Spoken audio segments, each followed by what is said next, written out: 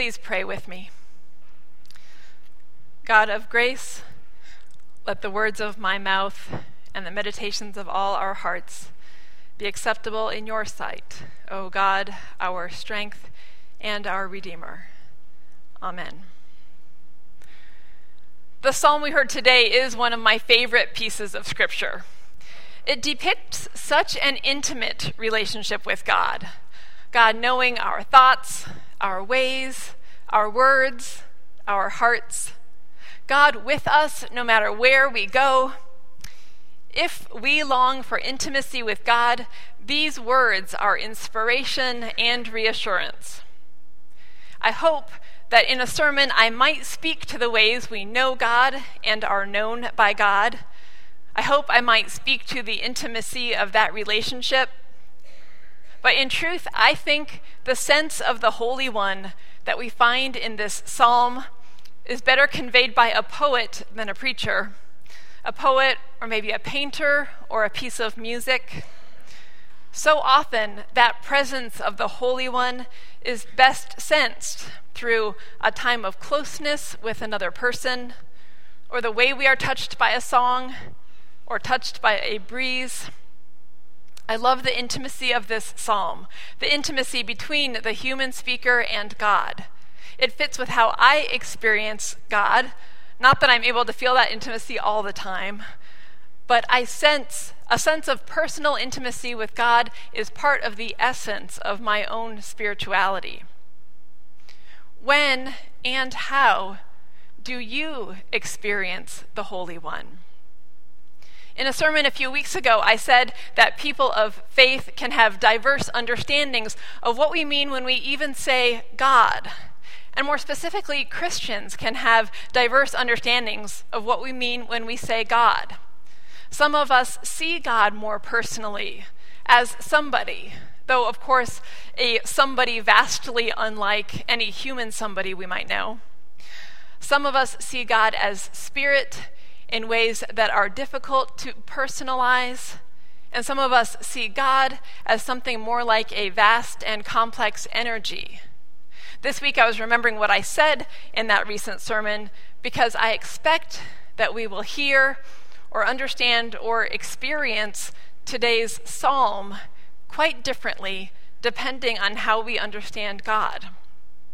A very common, widespread way to imagine or understand God is to personify God. We do that every time we call God Father or Healer or Shepherd. Of course, we don't take these personifications literally. We know that God is so much more than Father or Healer or Shepherd. But even to address God as you is to personify God. God, you have searched me and known me. And it is right that we personify God, that we address God as you, that we understand God as one who listens as we pour out our hearts. Theology is a field of study that attempts to describe God and religious truths in ways that are fairly analytical. But in my experience, we can see ways that a theologian's personal faith or spirituality shines through even analytical theological writings. Marcus Borg is a present-day theologian, and he writes about this tendency to personify God. He cautions against understanding these personifications literally, but he also says, addressing God as if God were a person helps us understand that God is not an it, not simply inanimate stuff. God is a presence, a you. We address God as you. And Borg is writing about the psalm we heard this morning as he writes this. God, you have searched me and known me. Who knows you best? Who understands you? Karen Horney was an early woman psychologist studying and practicing in the first half of the 20th century. She posed the question, why is it so unutterably beneficial, the thought that someone besides myself knows me? Why is it so unutterably beneficial, the thought that someone besides myself knows me? Perhaps this perspective from the field of psychology explains why the poetic phrases of our psalm feel almost like an embrace to me. God, you have searched me and known me. You discern my thoughts. You are acquainted with all my ways. Even before a word is on my tongue, O Lord, you know it completely. You are before me and behind me, and lay your hand upon me. Search me, God, and know my heart. Perhaps the human longing to be known is what moved the psalmist to write this psalm, to imagine this intimacy and thoroughness that mark God's knowing of us. Paul Tillich was a prominent 20th century theologian who suggested that the Christian faith responds to the problems of human existence.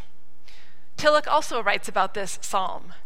He uses the theologian's tools of analytical concepts, but almost immediately calls those concepts into question. He says that the danger of theological concepts is that they transform religious experience into an abstract philosophical statement, which invites argument and disagreement. He then says, let us forget these concepts as concepts and try to find their genuine meaning within our own experience. This is where the poet or painter offers greater gifts to our faith and even our theology than a theologian or a preacher does. This is where the experience of human connection better reflects the words from our psalmist. This is where the song or the breeze carries our sense of God, this God who has searched us and known us. Our psalm for this morning conveys the intimacy of a God who knows us. It also conveys the nature of a God who is everywhere.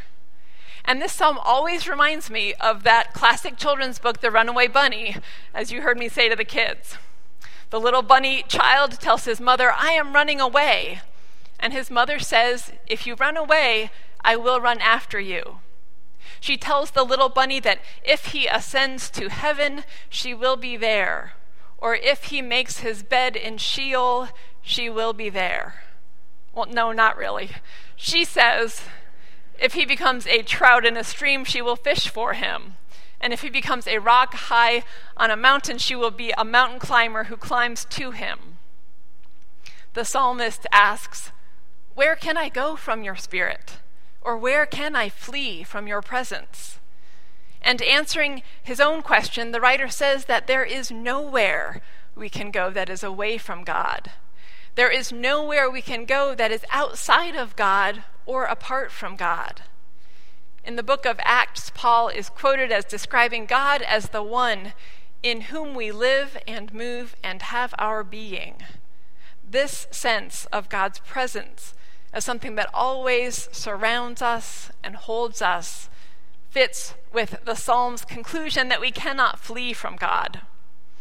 And here again, we hear or experience these words and images differently depending on how we understand God.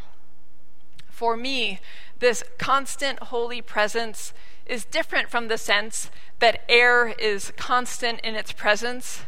Air is present all around us, but in a way that is neutral and impersonal. The image of God's presence is instead an image of a relationship. Psychology suggests that we have a deep human need to be known. Perhaps the psalm writer and we personify God out of this psychological need. And yet, I believe there is so much more to it.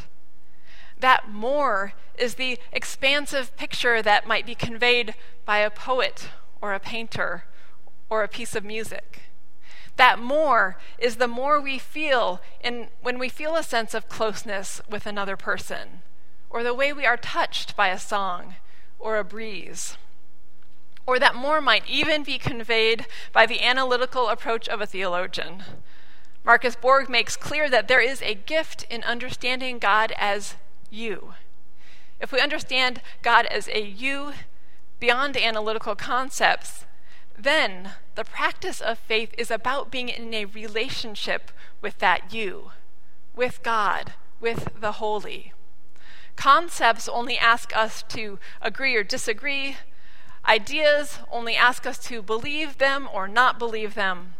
But the sense of the holy as one who searches and knows us, one who is present with us and one who sees our hearts, this Holy One invites us into relationship.